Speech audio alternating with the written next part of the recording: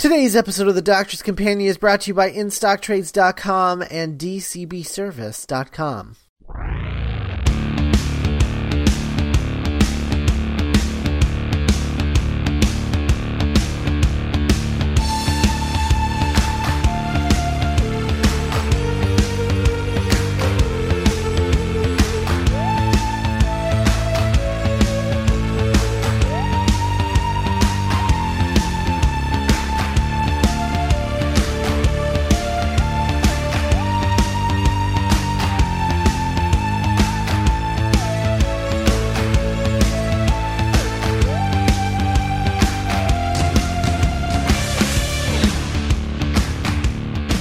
Hello everyone and welcome to another episode of The Doctor's Companion. I'm Scott Corelli. And I'm Matt Smith, but not that Matt Smith. And we're from MindRobber.net, which happens to be the home site of MindRobber Productions, where we talk about all the things on podcasts like this one, where we talk about Doctor Who, or our other podcast, which is also our flagship podcast, The Mind Robbers, where we talk about everything that isn't Doctor Who. And occasionally Doctor Who. If you like our shows, review them on iTunes, because that's a nice thing to do as long as you leave a nice review. Otherwise, don't bother, please. If you have questions, comments, concerns, or any other sort of cool thing you feel like sharing, email them to us at podcast@mindrobber.net.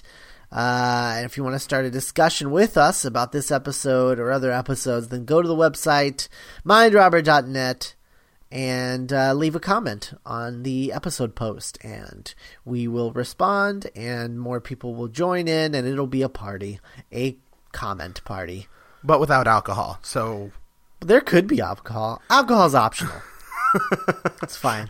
BYOB. Internet alcohol. Internet alcohol. Alright, so today we're going to be talking about Earthshock and the Vampires of Venice, which will be our Series 5 revisit episode. Before we do that, let's do some background significance for Earthshock. Yes. Which has one specific thing that's kind of important. Oh, yeah, man. Big thing about Earthshock. Space Marines. Am I right? No. Earthshock, famous for being the death of a companion. One of the few deaths in the history of the show. For a show that has... so many companions, it's actually killed a shocking few of them. I think you can count them all on your one hand, in terms not counting the ones who have died and come back to life. I'm looking at you, Dr. Grayson Chang Lee from the TV movie, and Rory. But over and over again, which they totally did something with that one time. Yes, Earthshock, famous for being the episode in which they killed Adric. Adric, if you've been paying attention, is the really annoying mousy boy who John Nathan Turner, I guess, introduced back in the previous season because he wanted more of an audience identification character, someone who wasn't as powerful as Romana, but who could spar with the Doctor intellectually. They cast Matthew Waterhouse. No one liked him. According to reports, he was apparently notoriously difficult to work with on set and was constantly giving actors line readings about how he thought they should read their lines, which as a first-time actor, probably not the best move. Probably best to just sit down, shut up, and learn some things. How old was he? He was like 17, 18 maybe? He was really young. He was that old? He was really young. He wasn't super... old. I don't remember. He looks really young. Yeah. Like 13, 14, 15. Young. He was actually, I just looked it up. He was actually 21 when this aired. No. Wow. He was 20 when this aired. Yeah. Good Lord. So he was about 1920 when this when he was shooting this. He does not look it. No, he's got a very youthful face. Countenance, if you will. So it's the story in which they killed Adric, and we're going to talk about that a lot, probably at the end, because it's at the end of Earthshock, and really, honestly, it'll take over our whole discussion if we start with it.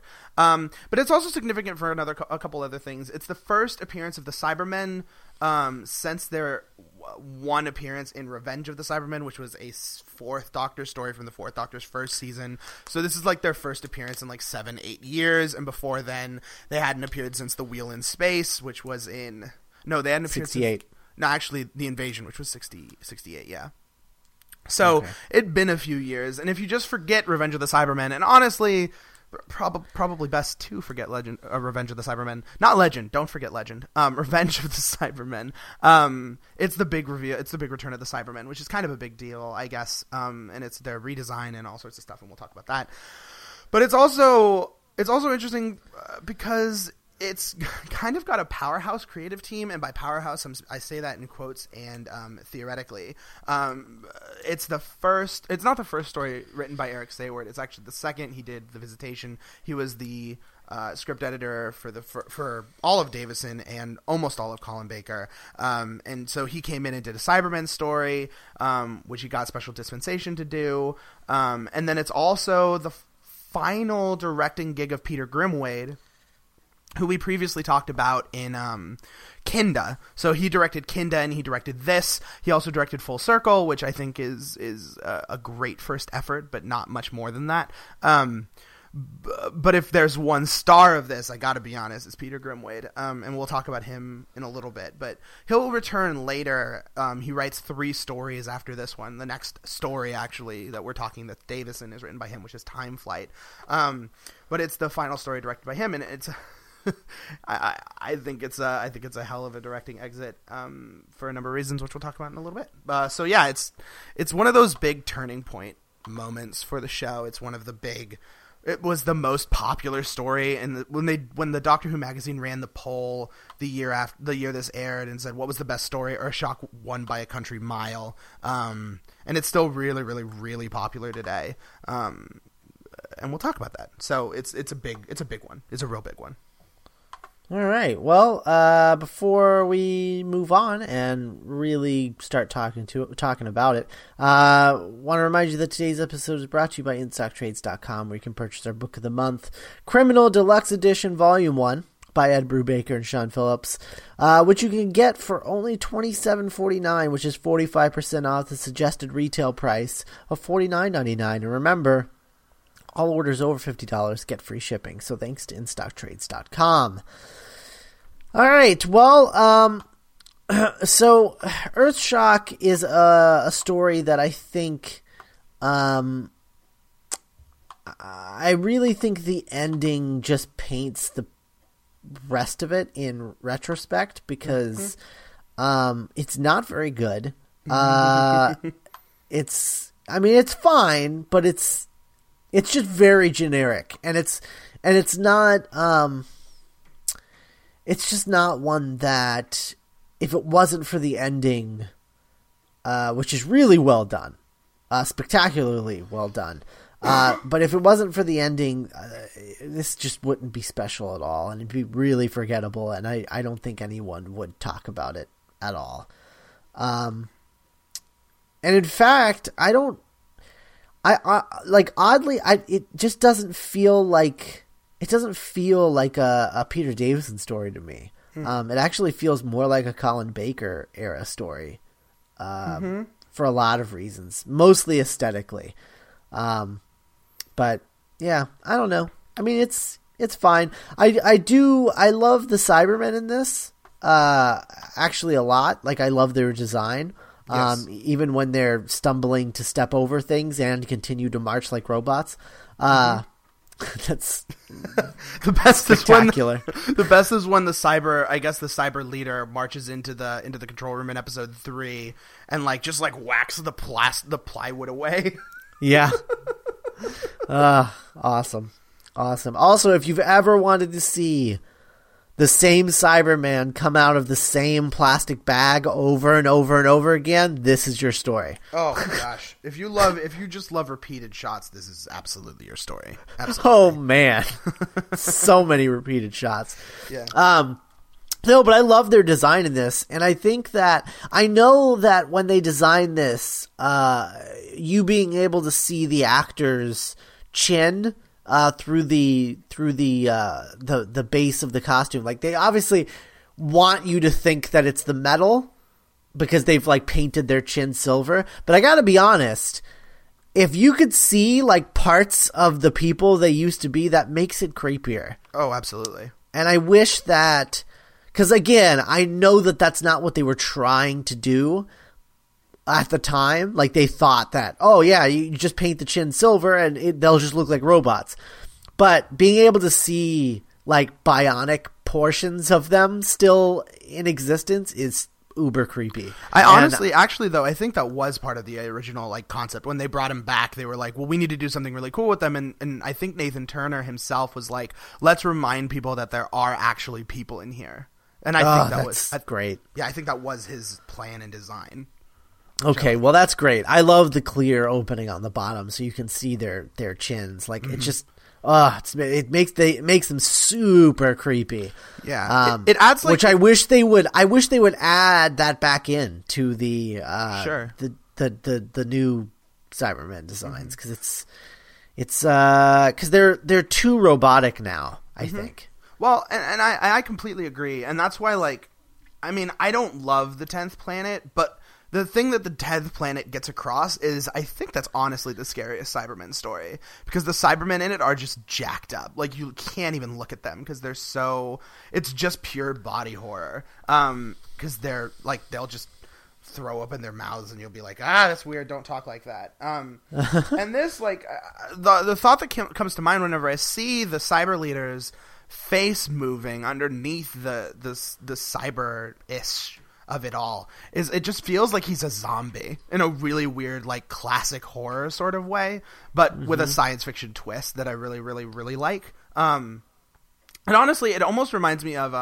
you know, those like the zombie robots in Invincible that Invincible's fighting all the time.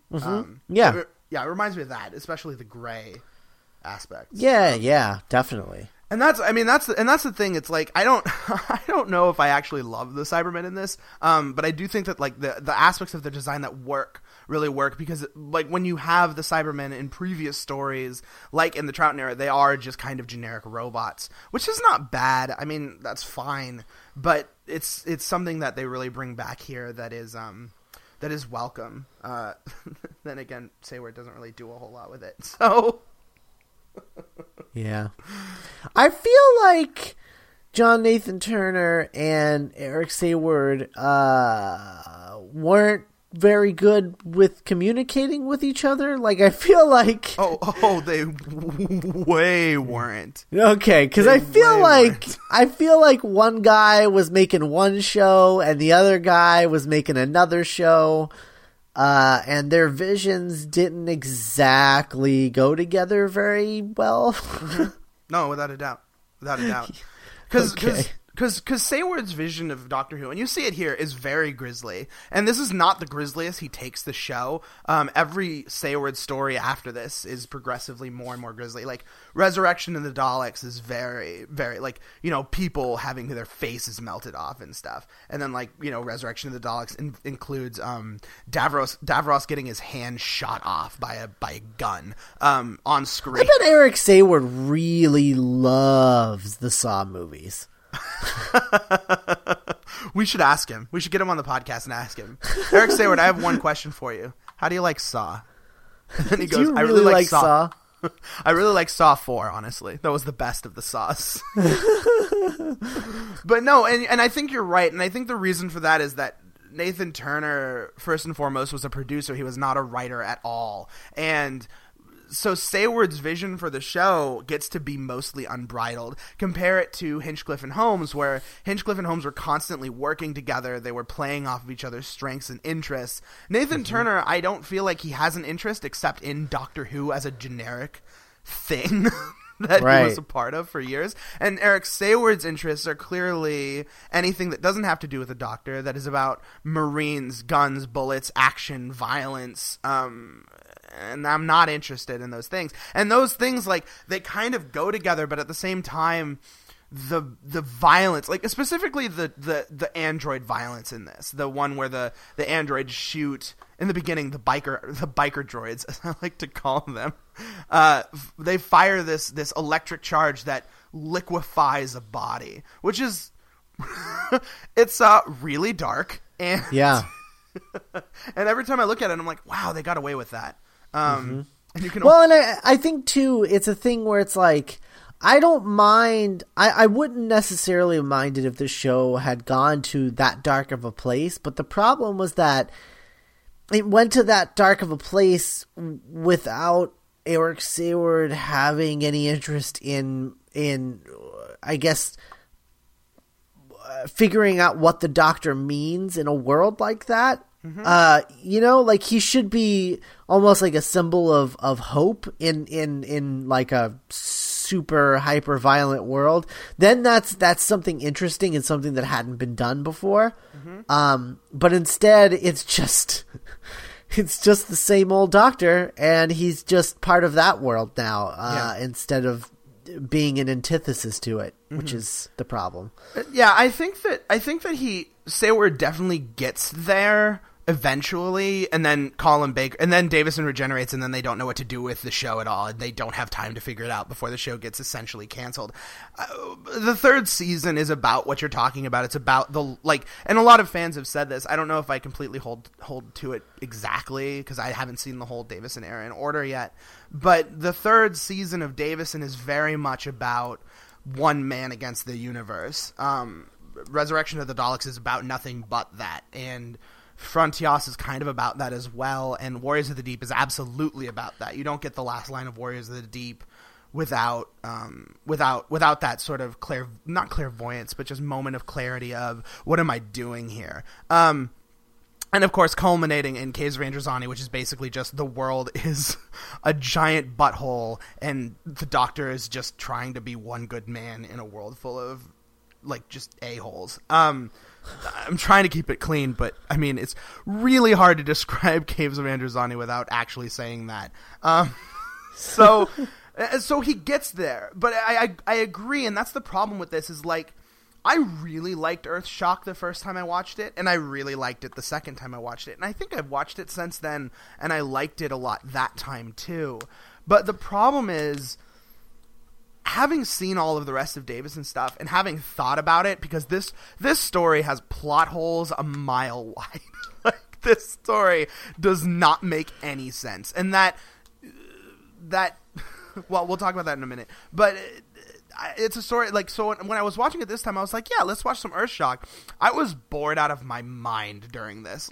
Just so bored because nothing happens. It's just a lot of action. And then at the end of the day, disregarding Adric's death, the Doctor is not even a presence in this. The only reason that he stands out is because Davison is so damn good at what he's doing and bringing every line to life. That the military is really the focus of this story. It's just about these space marines going after Cybermen, essentially, or, trying to stop the Cybermen from destroying the Earth or whatever it is they're trying to do. And that's I think that's the problem, honestly, because I think that's the reason it doesn't feel like a Davison story, is because it's not saying anything about anyone. It's not saying anything about the Doctor. It's let's just entertain you for 100 minutes and direct it really quickly so that you don't notice the flaws in the plan. Which is why Grimwade's so good at this story. But I know exactly what you mean, because it doesn't feel like it's about anything. And Saward, well, the guy doesn't write stories about stuff. Not yet, anyways. All right. Mm-hmm. Well, why don't you give people sort of a rundown of what this episode was? No. Just an overall. Okay. All right. So because you talked about plot holes, and I feel like we can't really talk about them unless people know what this episode was about. Okay. So basically what happens is there's a bunch of space marines who are investigating an archaeological dig site because a couple of people were killed, and this one archaeologist is freaking out because she's like, I don't know what's happening. And by space marines, we mean not anything that's actually kind of cool. No. It's about it's like the Doctor Who low rent space marine. Just a bunch of dudes who look vaguely sci-fi and carry laser guns. That's the whole thing. And they're a team, and there's a leader of the team, and it's very militaristic. That's basically what we mean. And they have mustaches. And they all have mustaches like they're space cops. But they're space marines. So they investigate this cave, and while they investigate this cave, the Doctor somehow lands in the cave with Adric and Tegan and Nyssa, and Adric's really complainy because Adric wants to go home, except we find out later that he doesn't want to go home. He was just giving everyone a hard time for no reason. And so the Doctor and Nyssa and Tegan get out. They see some dinosaur bones, and they start talking about what killed the dinosaurs, and they start heading through these caves.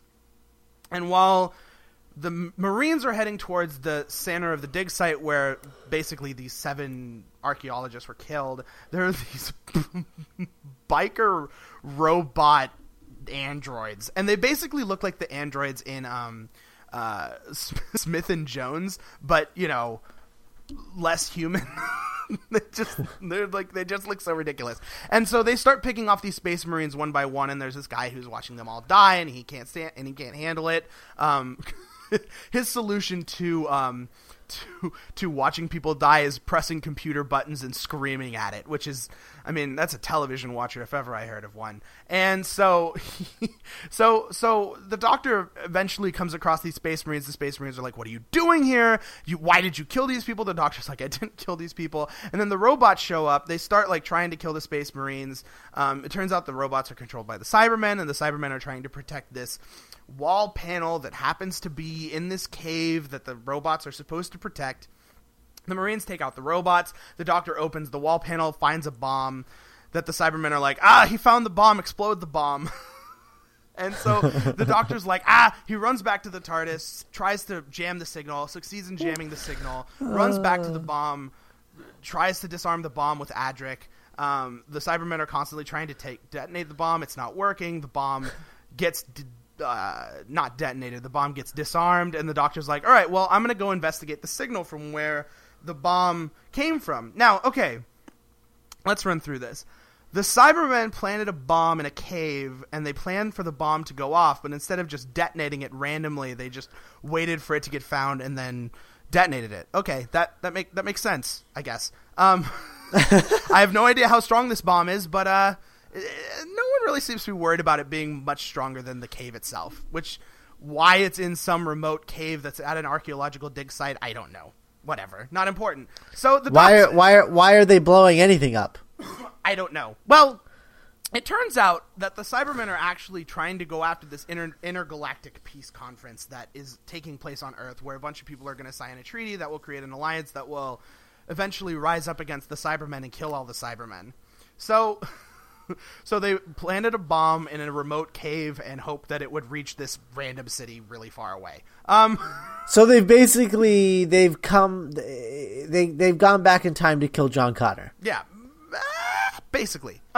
So the Cybermen. So the Doctor traces this bomb signal all the way to a freighter and starts walking around the freighter with Adric, and while he's on the freighter, they just walk around for a really long time. They're not really noticed. The Cybermen are kind of watching them too, and there's someone who's talking to the Cybermen, and it turns out that the Cybermen are actually on this freighter, and that they're on this freighter because there's this captain who is played by this really wonderful, almost lipstick lesbian character. It's just she's so fun in this. But she's so mean. Oh, she cares about nothing but profit, which is totally Seywardian. She's like Spacely Sprocket. But with red hair and a sour attitude. That is she's like, oh my god. But Spacely Sprocket has lots of sour attitude. Yeah. And I feel like she treats her son like George Jetson. She's just like, your job is to push a button. You can't even do that right. Yeah. So you are worthless to me. So shortly after arriving on this ship, the Doctor and Adric are walking around, and the captain gets clearance to move straight to Earth, and they will not be interrupted at any checkpoints. And she fought for 7 hours to get this to happen, and she complains a lot about the bureaucracy, but it doesn't matter because she's going to get there on time, and she's going to get a bonus, which is all she kind of cares about. And so there's this ship now that's flying directly towards Earth. It will not be interrupted. It will not be stopped at any checkpoint. So it's basically given carte blanche to just cross a bunch of borders and customs checkpoints. And we find out very quickly that there's Cybermen on this ship. Now, here's the thing. Why the Cybermen need to wake up from their cocoons, I don't understand. Why the Cybermen use a tremendous amount of energy and drain the ship of energy to escape from their cocoons makes no sense. Because really, they want to get to Earth as fast as possible to interrupt this space conference. But wouldn't draining the ship of power slow the ship down and make you get there slower for no reason? So the Cybermen eventually decide we're going to wake up and we're going to take over the ship, despite the fact that they don't need to take over the ship at all. And we get some gun battles that are, I mean, I don't think I like this story at all. But Peter Grimway does a really good job with the action sequences. I think he does direct the hell out of this. And the stuff, like there's the Cybermen marching, the corridors, the way he shoots it and lights it is all really well done. But the Cybermen basically take over the ship. The Cyber leader is like, okay, well, we're going to crash into the Earth and blow up the Earth. How does that feel? And Tegan's just like, that's ridiculous. And the Doctor's like, yeah, you shouldn't do that. And the Cybermen are like, whatever. We're going to take your TARDIS and be on the TARDIS and just watch the ship as it crashes in. And they put a computer, they lock the computer with a logic puzzle that is in 3 steps, which is like literally just asking for trouble. It's like you're dead set on this. Like, why do the Cybermen need a contingency plan when they're clearly ready to die for this project? I don't know. But they put a logic puzzle lock on the controls so the controls can't be moved. And Adric, being Adric, is left on the bridge, and the Doctor and Tegan and Nyssa are taken back to the TARDIS and kept with some Cybermen. Adric decides, I'm going to try and unlock the ship, which he succeeds in doing. Here's the weirdest part of this. And while this is going on, the Doctor takes off and is in the TARDIS, basically flying alongside this ship and watching it travel as it goes. Here's what I don't understand. When Adric unlocks 2 of the logic puzzles, the ship randomly, and I mean randomly, starts traveling backwards in time. What? like why? And really the answer is because this ship is basically the comet that destroyed the dinosaurs. That's where we're going with this. And that, that's where Adric killed the dinosaurs. Yeah, Adric really, really, I mean, if I were a dinosaur, I'd be pissed. If I were on that spaceship, I would see the Doctor and just be like, what the hell, bro? You know what I'm saying? So basically, Adric then gets sent back in time, and a Cyberman destroys the third the third logic puzzle before Adric can solve it. Adric goes out saying, well, now I'll never know if I was right, because he had just solved the puzzle but didn't get to unlock it in time. Crashes into the Earth and kills all the dinosaurs and dies in the process. It's kind of a mess. Well, and the reason, because we stopped doing like a step-by-step rundown of the episodes a while back, but the reason I wanted you to do that is just so everyone understands just how convoluted this episode is. Oh, it's all over the place. Because I still don't really there's just, we're in a cave and then and then we're on the ship, and I just really. Yeah.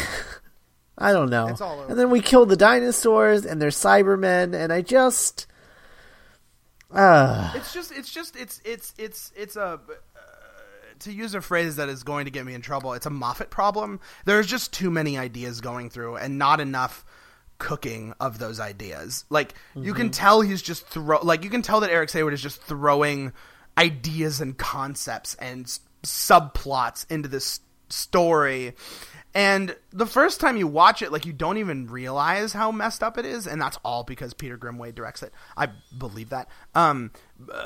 But, Sayward has that problem where Sayward will create an idea and then just never use it. He'll just throw it out there and never integrate it into the plot, and then it's kind of a mess. If you think that this is a mess, wait until you see Resurrection of the Daleks, which has just so many weird things where you're like, I don't understand what's happening right now. Like, I don't understand why we're here. I don't understand how that guy was a traitor the whole time. It doesn't make any sense. Like, it's awesome. It's a huge mess.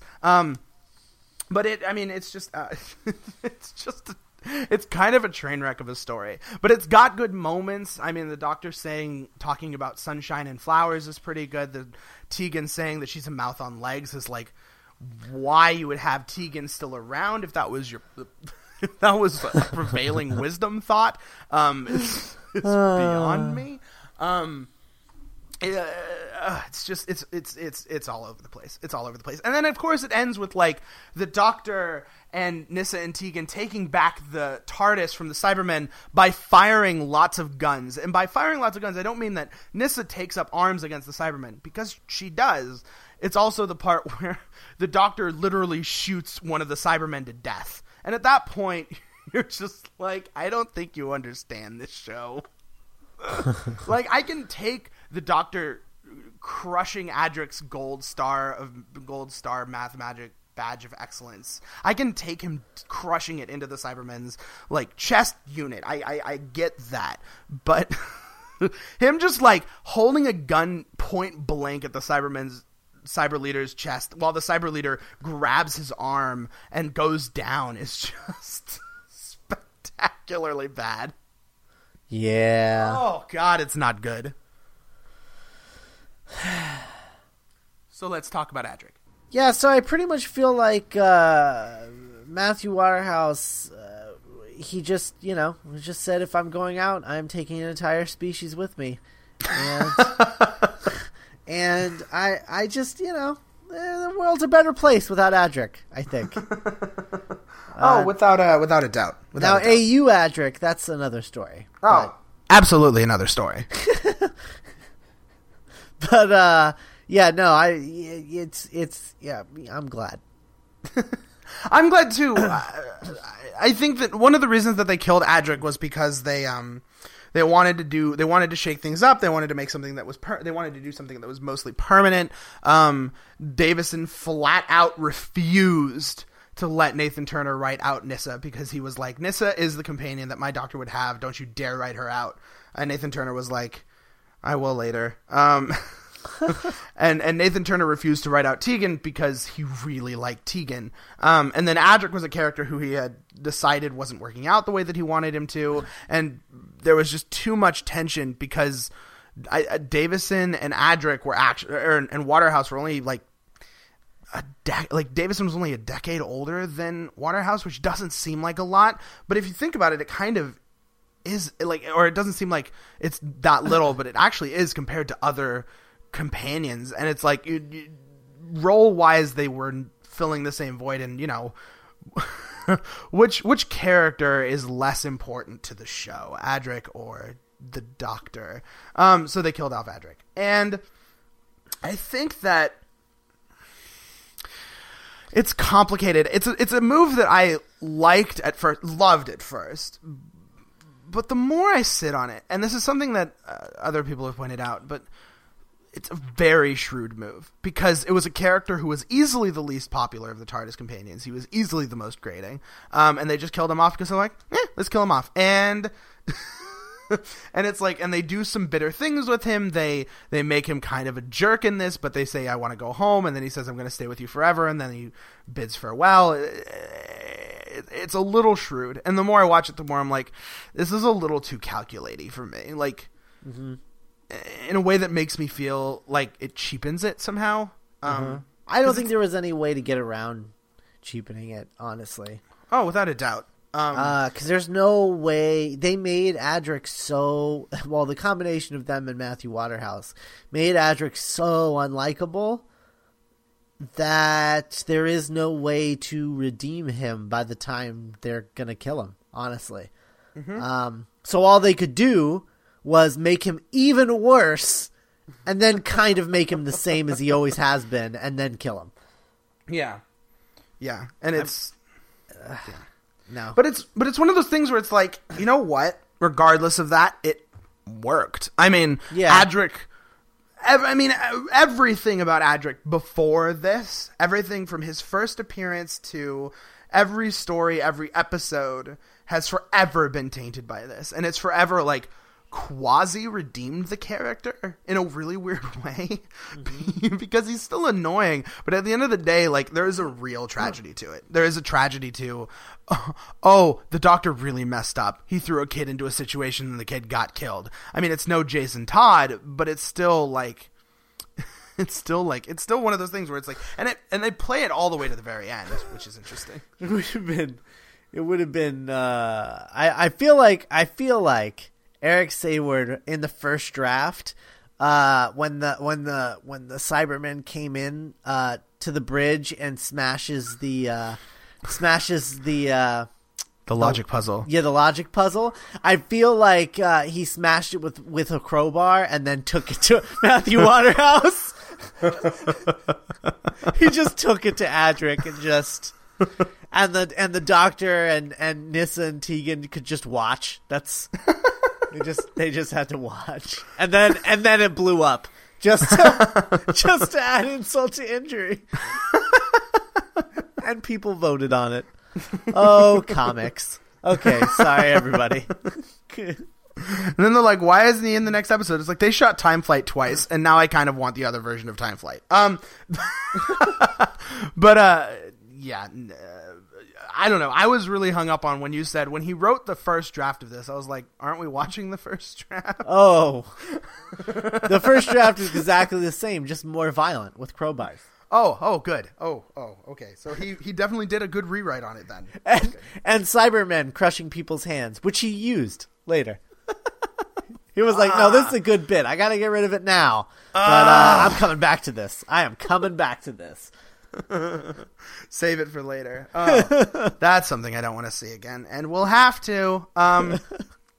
Yeah, it's a thing. I get the melodrama of seeing the broken star at the very end over the credits, but at the same time, I like it to start, and then once you hit about 5 seconds in, you're just like, wow, okay, that was a little too melodramatic. He just died. Come on, guys. Yeah, like, I mean, it would have felt really weird to go out on that last beat and then to have just the sting and then crash and then into the credits. Like, I do agree that would have felt really weird, but mostly I'm just gonna blame that to the writing because it worked for Rose, or not for Rose. Let's just go with it worked for Journey's End. Like, Journey's End is about as bleak as it comes, and they still made the thing work. And I think that it's funny because, like, I mean, it's just like there's just no breath at the end, which I think makes it feel really weird. They're like, yeah, the credits will be the breath, and it's like, no. You just needed the doctor to just hang his head and just feel like total remorse. Like, that's all you needed, and then just do the music sting. I don't know. It's yeah, I don't know. I kind of. I gotta defend the credit, the no music over the credits, because I feel like it only feels melodramatic because we don't like Adric. Sure. So you're just like ugh, like it's just insult to injury, where you're just like, nobody cares about this character and you're making a big deal about killing him, but everyone's happy that he's dead. There's other shows where that has happened for me, where like they make a big deal out of a character that everyone universally hates, and their death, and you're just like screaming at the characters to get over it, move on, because you just don't even want to remember the character anymore. And I feel like that's what's going on here. Sure. Well, I feel like if it had been the same thing, but it had been Nyssa, I feel like you would be praising the ending. I just think it's Adric. Probably. I also know what happens 5 minutes into the next story, so we'll a problem see. Too, probably. Yeah. Oh, wait. Just wait until the first 5 minutes of Time Flight. You're like, oh, they're gonna deal with this, and then they're like, no, we're gonna move on. But that's Time Flight, and we'll get to Time Flight in about 10 weeks or whatever. Well, a little longer than that, I think. Or whatever. I said or whatever. Or whatever. Yeah, no, it's a story. All right, well. I don't know. It just, yeah.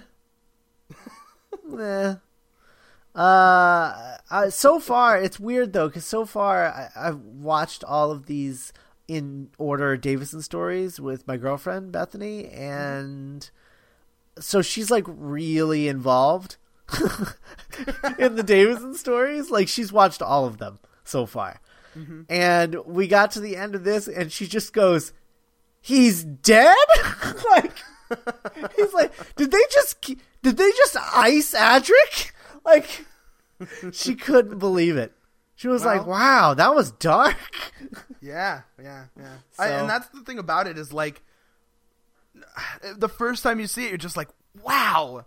Like, knowing it's coming. Like, I remember the first time I watched this, like, and when I did it on the blog, I literally YouTubed the last 8 minutes of this story. Because it was just like, because it's like watching Empire, where you're like, he's going to save him, right? They're going to pull out of this, right? And then you realize, oh, they're not gonna do that. Because it's just so shocking. Like, regardless of like your thoughts on Adric, like it's just so shocking. And she had the benefit of having no idea that it was happening. I just told her. I mean, it's just a story. I was like, yeah, it's the next one. So she had no idea. That's awesome. Yeah. It's a bummer. I do like Adric and Black Orchid. Yeah, no, he was great. He just sat there and ate the whole time. That was fun. Yeah, it was good. And I like him being chained up in Castrovalva. That was fun. And I like him when he's just acting like a kid, you know? Yeah. Which it just doesn't happen very often. Yeah, it makes the tragedy work really well. But I think that I don't know. He should have been the Doctor's Robin, and he just wasn't.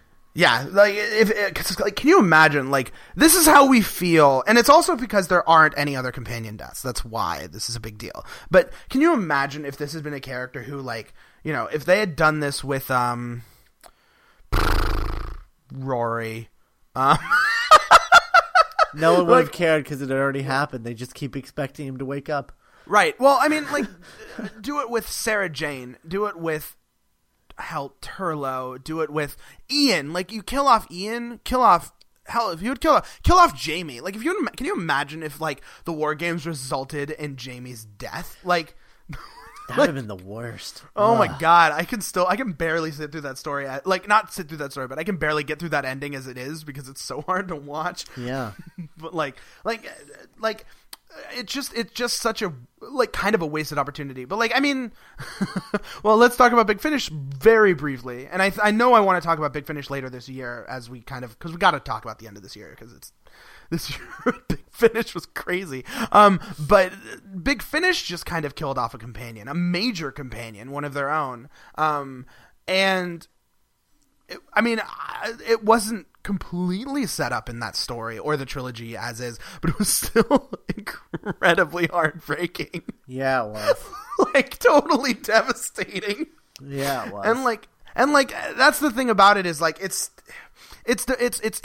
sad, but it's also like, man, this is what it does when we don't care. Like, imagine if we did. Like, the thought of it just kind of blows my mind. As a show, because they can still get licensed to do it. They can still, because any companion death that comes now would only be the fifth, because I do count Perry. Would be like the 5th companion death ever, in terms of major TV companions. And I kind of want one. No, Amy and Rory don't count. They didn't die. No, they didn't die. They kind of didn't. They time traveled. Yeah, they time traveled and then died off screen, which is not the same. But dying as a result of, like, the Daleks or the Master or whatever, or a random act of violence. They died as a result of something indirectly. We're talking about something directly. Yes, yeah. And compare it to the Big Finish that was something remarkably direct. Like, that was a direct result of what the Doctor did in that story. That was rough. It was so rough. Dude, the deaths in Big Finish are really, really heartbreaking. It still wasn't Lucy, but no, but nothing touches Lucy. Lucy had me bawling like a child. Oh God, I was at work when I was listening to that, and I was like, oh no, oh no, and then I literally was just like, I have to go to the bathroom right now. It's making me misty just thinking about it. I can't think about it. It's the thing. God, it's one of those things. Have you ever had? It's one of those thoughts that's so sad that you can't bear to have it. Like you. Oh God. And we need to stop talking about this. Yeah, Lucy is how you do a companion departure. All right. Well, anyway. All right. So we're going to talk about Vampires of Venice. Before we do, want to remind you that today's episode is brought to you by DCBService.com. DCB Service is the site that lets you order all of your monthly comic books, statues, action figures, T-shirts, whatever. You can get from a local comic book shop. You can pre-order from DCBService.com. You place your orders 2 to 3 months in advance. It's just like a window there. So basically it's November now, so you would be ordering for January. Yes, January. You place your orders 3 months in advance with monthly discount specials up to 75% off, and then regular discounts of 40% off. Lots of specials. There's like a package deal with the Marvel Nows right now, so that's all well and good, and you can ship as often as you like, as large or small as you like, and you only pay $6.95 in flat rate shipping no matter what. So thanks to DCBService.com. All right, so Vampires of Venice. Okay, so this is Toby Woodhouse. Matt and I have a soft spot for Toby Woodhouse, because I feel like he just gets Doctor Who in a way that I think we both appreciate a lot. Yes. Yeah. Because his stories are always, they feel quintessentially classic Who, updated. Mm-hmm. Whereas the Russell T Davies era always kind of just felt like its own thing, and now the Moffat era feels like its own thing. Toby Whithouse was somehow able to, I guess, like shine a classic Who beam of light through the waters of their eras. Like every time he does an episode, it feels like classic Who. And so like we just have a enormous soft spot for the guy because of his ability to do that. And I think that Vampires of Venice is a really fun story.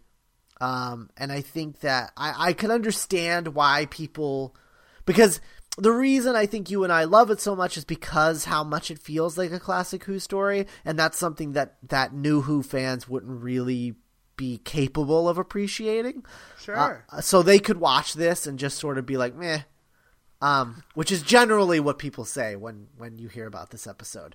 Because, it's not Daleks and it's not the crack or anything that's going on. So, it's very much just a Doctor Who adventure, Mm-hmm.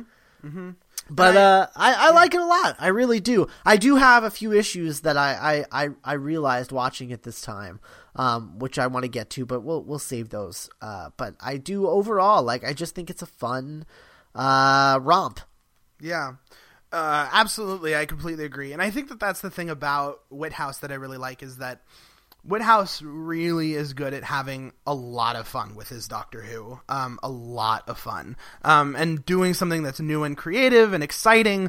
And he's very chameleonic in his own way, where he does a story that feels like the Moffat era and feels like this season, but is also very him in a way that I can't really describe.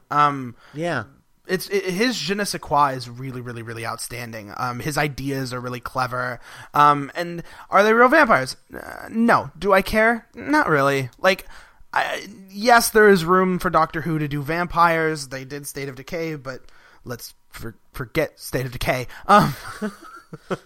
But I kind of don't care. And the stuff that's in this is really interesting. This story breathes when it needs to breathe and runs when it needs to run, and it's very exciting and action packed and a lot of it's just a lot of fun, like you said, and it reminds me why I really do like Whithouse and his work, and want him to take over the show. Like I want it. Yeah. I was trying to think of like where to go from there, and I was like, I got nothing. All right, well, let me talk about my problems, I guess. Yes, sit on the couch and let's talk about it. They're all in the third act, for the most part. I think the first problem that I had was that, what's the boat guy's name? The father? Francesco, I think. Francesco. Francesco, his daughter gets eaten, which, first of all, is always unexpected. Like, I always forget that happens every time I watch this, and I'm like, oh, wow, they, okay. Like, it's the whole reason we're saving everybody, and they just killed her. Huh, okay, all right. But my problem is that he doesn't seem particularly upset by it until suddenly he gets his revenge. Yes. Her death scene and the doctor realizing that she's dead is directly followed by a scene where they're all sitting around the table holding each other's mouths so that the doctor can think with no one talking. And I'm like, really, that's going on and he's fine with it right after he found out that his daughter is dead? And right before he blows himself up to get revenge. Like, Yeah, there needs to be more despondency in his character. It was the one thing that he cared about in this world.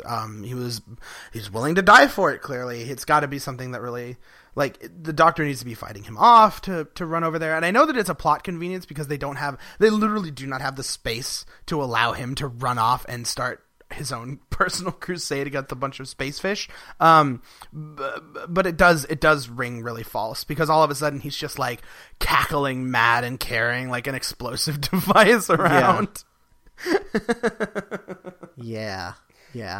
It's weird. And then suddenly he's like really patriotic too. Like, he's like really patriotic, like out of nowhere also.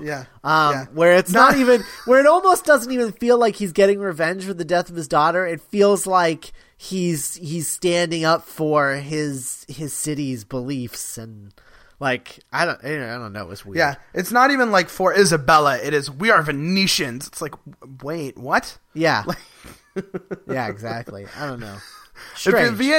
If he had some real Venetian pride, I don't think it would have come off as too weird, but he didn't, so... Yeah, so it feels a little off. It really does. So yeah, the two of them, that really bugged me. Also, okay, if I'm understanding this correctly, Rosanna, when she talks about like her little thingamajig that makes fish people look like regular people with fishy clothing.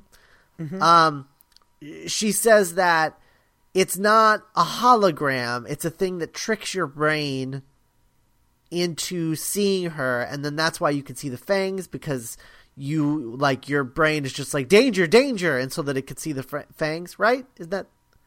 Yeah. That's how it works, right? And that's why you can't see the reflection, because your brain can it can trick your brain into seeing something in front of it, but it can't trick it through a mirror or something. Okay. Yes. So how does she take her clothes off at the end? I have no idea. No idea. Okay. Cuz that was happening. I was like, "What? How is that? What?" Like, I don't understand what's going on. Like, I just, it makes no sense. None whatsoever. Yeah, it doesn't make sense. Okay. That's good. All right. So that's the second problem. Again, minor quibbles. But yeah, like honestly, if that's your thing, like just jump in fully clothed. Like, right. Yeah, exactly. Does it matter? Do you is your dress like that precious to you? It's not even real. Like, I don't. Oh wait, no, isn't no? Actually, now that I think about it, isn't it real? Like, isn't she wearing that dress when the thing kind of shorts out in front of Amy? Isn't it? No, she just turns into the creature thing and her body looks like the dress. Because it has the little spine things around the neck. Yeah. I get it now, yeah. Okay. Yeah. Anyway, so then we get the end, which everything is fine and dandy and hunky-dory, and then the last 10 seconds are the weirdest last 10 seconds. The weirdest last 10 seconds where they mention the silence and everything goes quiet. And he's just like, I just hear silence. I'm like, that was obviously like the episode ended like 10 seconds ago and Moffat wrote the last like quarter of a page because it just feels so out of place and weird. Mm-hmm. Oh, God. Yeah. We were briefly talking about this beforehand, and then we had to stop because we were going to record. But I don't think that Moffat knew what the silence was when he took this over. Nope. Because remember, like, okay, so we have them here, and they're like, do you hear that? What? It's the silence. They do the silence, but they also do. There's also the fact that the silence are the aliens that you forget the second you turn away from them, and then they're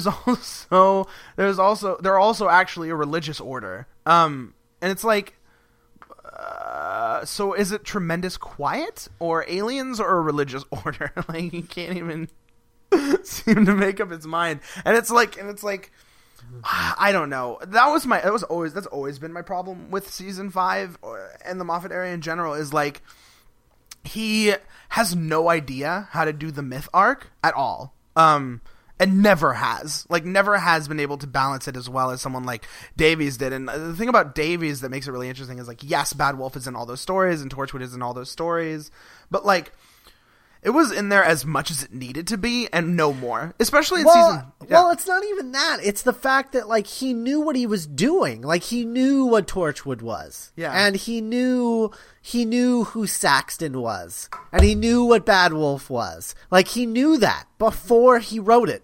So when he was putting in the hints, he knew what they all equaled. Mm-hmm. You know? Mm-hmm. He knew like all of these things no one was going to notice until we get to the end the finale, when you realize all of those things that we saw meant something. And you're like, oh, okay, awesome. And that's why season 4 works, because like he tweaks it slightly in season 4, but it's not in every episode. The pyrovales from Fires in Pompeii are relevant to the Stolen Earth, and the disappearance of the bees, which is mentioned in Midnight, is relevant to Stolen Earth, but only tangentially. And the thing about it, and this is something that people talked about when it aired, but like, you get to the end of all these episodes and there's always the crack at the end, or there's always that beat at the end, and it's like, you don't need those beats. And I mean, we're gonna see it in Amy's Choice next week. It clearly doesn't need them, because Amy's Choice is a very standalone episode. It's the most standalone-y of the whole season. And that's significant. It's like, you don't need to keep reminding me that there's a myth arc going. I have the internet. That's okay. Just tell me a good story. I have the internet. Well, I do. And because God knows that the internet can't shut up about a conspiracy theory. So yeah, so that's the thing. But other than that, like, if I have a problem with Vampires in Venice, it's that the Doctor solves the day by throwing a switch. Like, I don't know. I think that's funny. I love the idea that he climbs all the way up there, and this big and dramatic, and there's a storm and there's rain and everybody's screaming and running around. It's this big thing, and he gets up there expecting to do something really dramatic, and he just reaches in and flips a switch. Like, there's something so like funny and Doctor Who-y about that to me. Yes. I don't know. Yeah, no, I agree. And I remember watching it the first time, and I think I was watching him climb the thing, and I was like, is he going to solve this by throwing a switch? And then he did, and I was like, oh, yes! Because I called it. But it's just weird, mostly because Whithouse later, as we see in hell, he did it in School Reunion. In his other stories, he's very good at thematically tying in the solution to the theme of the story. In God Complex, it's about faith and breaking someone's faith. In Town Called Mercy, it's about atoning for your sins and learning to make sacrifices that you wouldn't otherwise make. Here, I feel like Vampires in Venice somewhat lacks a thematic resonance. Like, it's almost there, but it's not as clean as it is in like School Reunion, which is about learning to let go from the past, to live in a moment of nostalgia, and then to allow it to cease. I feel like that's missing, and the only reason, and like, yes, I agree, the solution is remarkably delightful, and it's very funny, and it makes me laugh, but at the same time, I'm really spoiled, and I demand too much. I just want a thematic. I want something slightly more thematic out of it. The solution to the problem. I guess yeah, with the solution, yeah, because I mean the theme to the story is being the last of your kind, I guess. Yeah. And showing the difference between a species with a similar problem to the Doctor, and how they solved their problem, as you know, in comparison to the Doctor, who chooses not to. So, yeah, I mean, I think the theme is there. It's just not in the solution. You're right, and that's my one thing, because I can handle the Doctor flipping a switch at the end. I can handle that. It's just, if you're gonna have him flip a switch for a reason. Make it matter more than just the world's ending, I think. But that's just me, and it doesn't detract from my enjoyment of it. Which is quite a lot. There's a lot to love here. It's a lot of fun. And if this was your first Doctor Who story, I think you'd do pretty well on it, because it's a lot of fun. That said,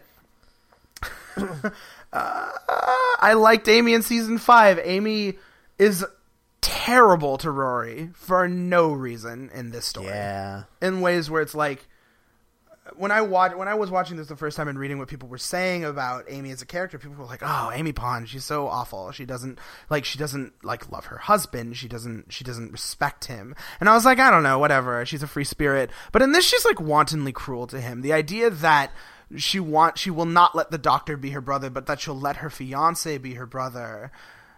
I guess the idea is that she wants to have an adventure with Rory, but that's blatantly not true, and it's kind of bizarre and weird, and it shows that she's not taking their relationship very seriously, despite the fact that they are there to take their relationship seriously.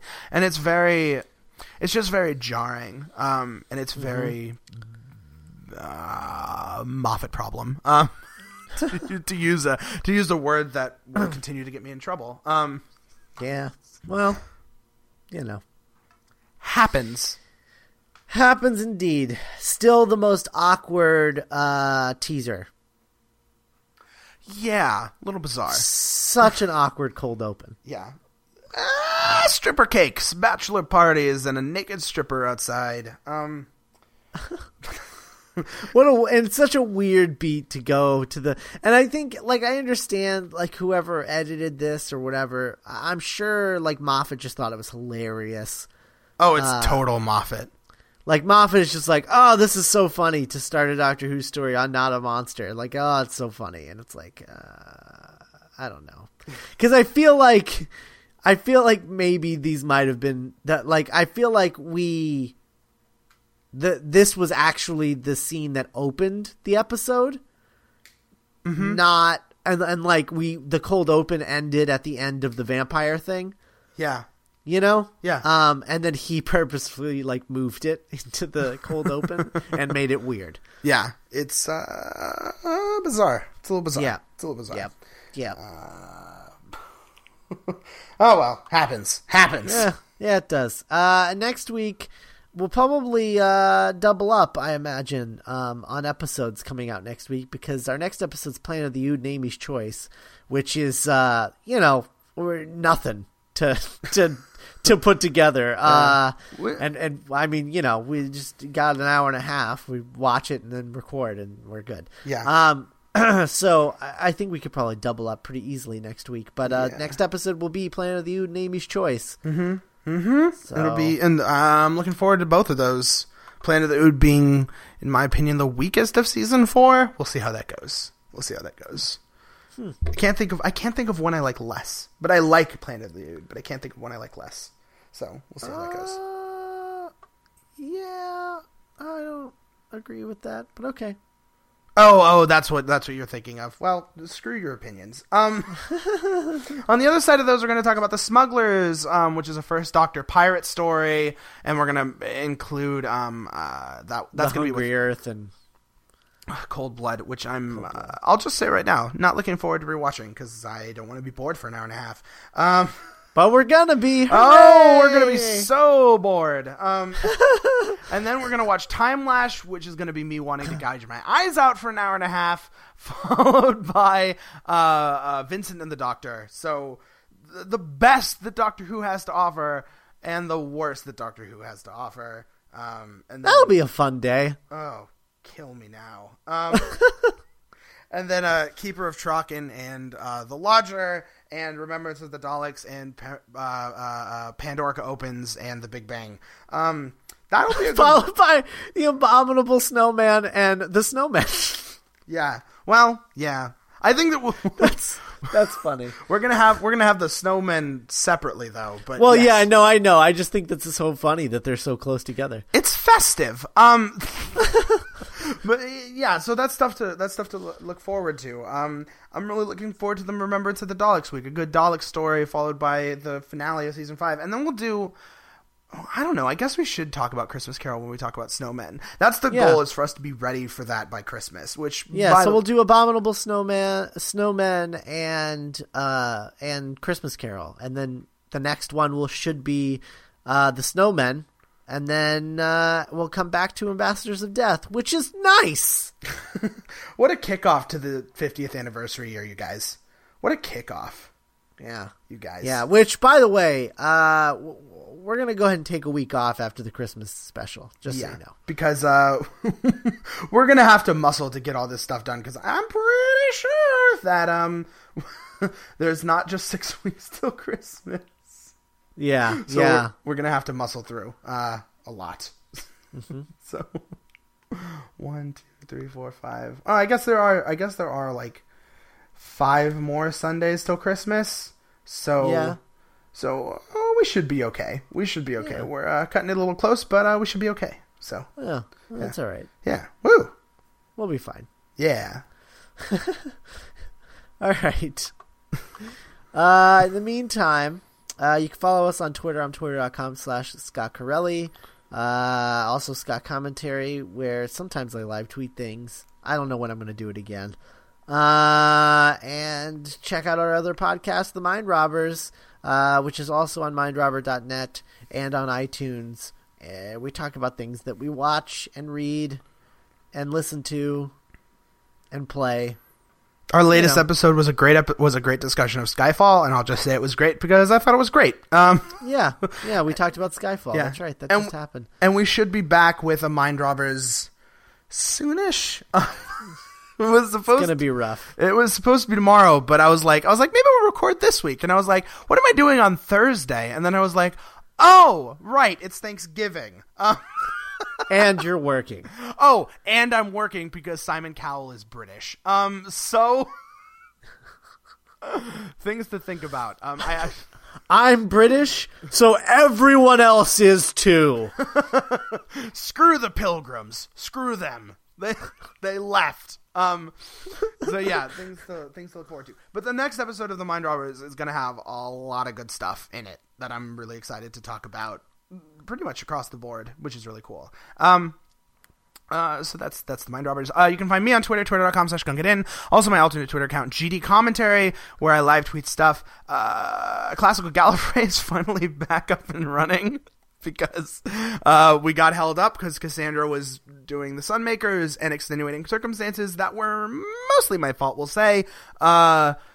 Kept her from finishing the entry, but it's done and it's posted and you should read it. And to catch up, I will be posting like 3 entries this week or something.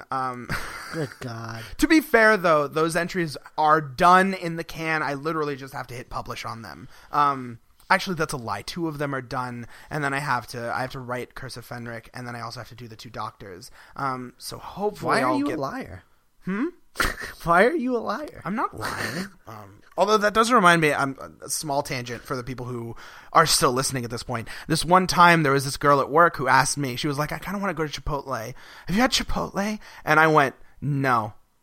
And then I thought about it for 2 seconds, and I was like, I don't know why I said that. I've been there not just once, but a number of times, and to the one that's literally about 100 feet from where we are right now. And it was a weird moment of me being a pathological liar. What does that say about me? I guess that I'm a pathological liar. It's weird being me. But no, good stuff coming up. Edge of Destruction, which is a lot of fun. The Mind Robber, which is like done. Like it's done, written in the can, ready to be published. I can't wait to read that. I will read all of that. It was a lot of fun, and hopefully it came out. Mind Robber, our namesake. Our namesake, named because we both really love that story, and I'd forgotten how incredibly good it was. Like, I'd forgotten. I was like, no, I really like this story. And I was like 2 episodes in, and I was like, I love this story. Yeah. So, if you haven't seen The Mind Robber, you should. It's a really good one. And we're not getting to that on this podcast for a long time. Oh, no. It's way far away. I don't think it's our last Troughton story, but it's up there. That's so weird. It's like I said it out loud. I was thinking that. I just thought, is it our last Troughton story? And you go, I don't think it's our last Troughton story. No, our last Troughton story, I'm looking right now. I think our last Troughton story is our last Troughton story is Tomb of the Cybermen. So something to look forward to. You gotta end on a Cyberman story. No, it's our third to last Cyberman story. Or our third to last Troughton story. Tomb of the Cybermen is our last, and our second to last is Web of Fear. So remember that time when the Mind Robber and the Cybermen were the same story? I remember. Because that was a good time. Because every time that I was watching the Mind Robber, every minute I was there, I was like, God, I want to listen to that story again. And every time I was listening to that story, I was like, I want to watch The Mind Robber again, and I just get caught in a loop where I'm just like, I just want those things together. No, good stuff. And all these things should be posted on the blog because the blog is fun. And I should be caught up because Curse of Fenric actually starts our victory lap. That is the last 7th Doctor story we're talking about, and I'm basically going through one story, the last story of each Doctor that I'm covering, the first 7 Doctors, and I saved one for each, and you will hear me talk about them as we go on. But yes, so look for all those things this week over at Classical Gallifrey, which I'm almost done with. By the time The Snowman airs, I will be done with that blog. That's how close I am. That's how close. Good stuff. And how? All right, guys. We'll see you next week with Land of the Moon and Amy's Choice. Yeah, bye. Bye.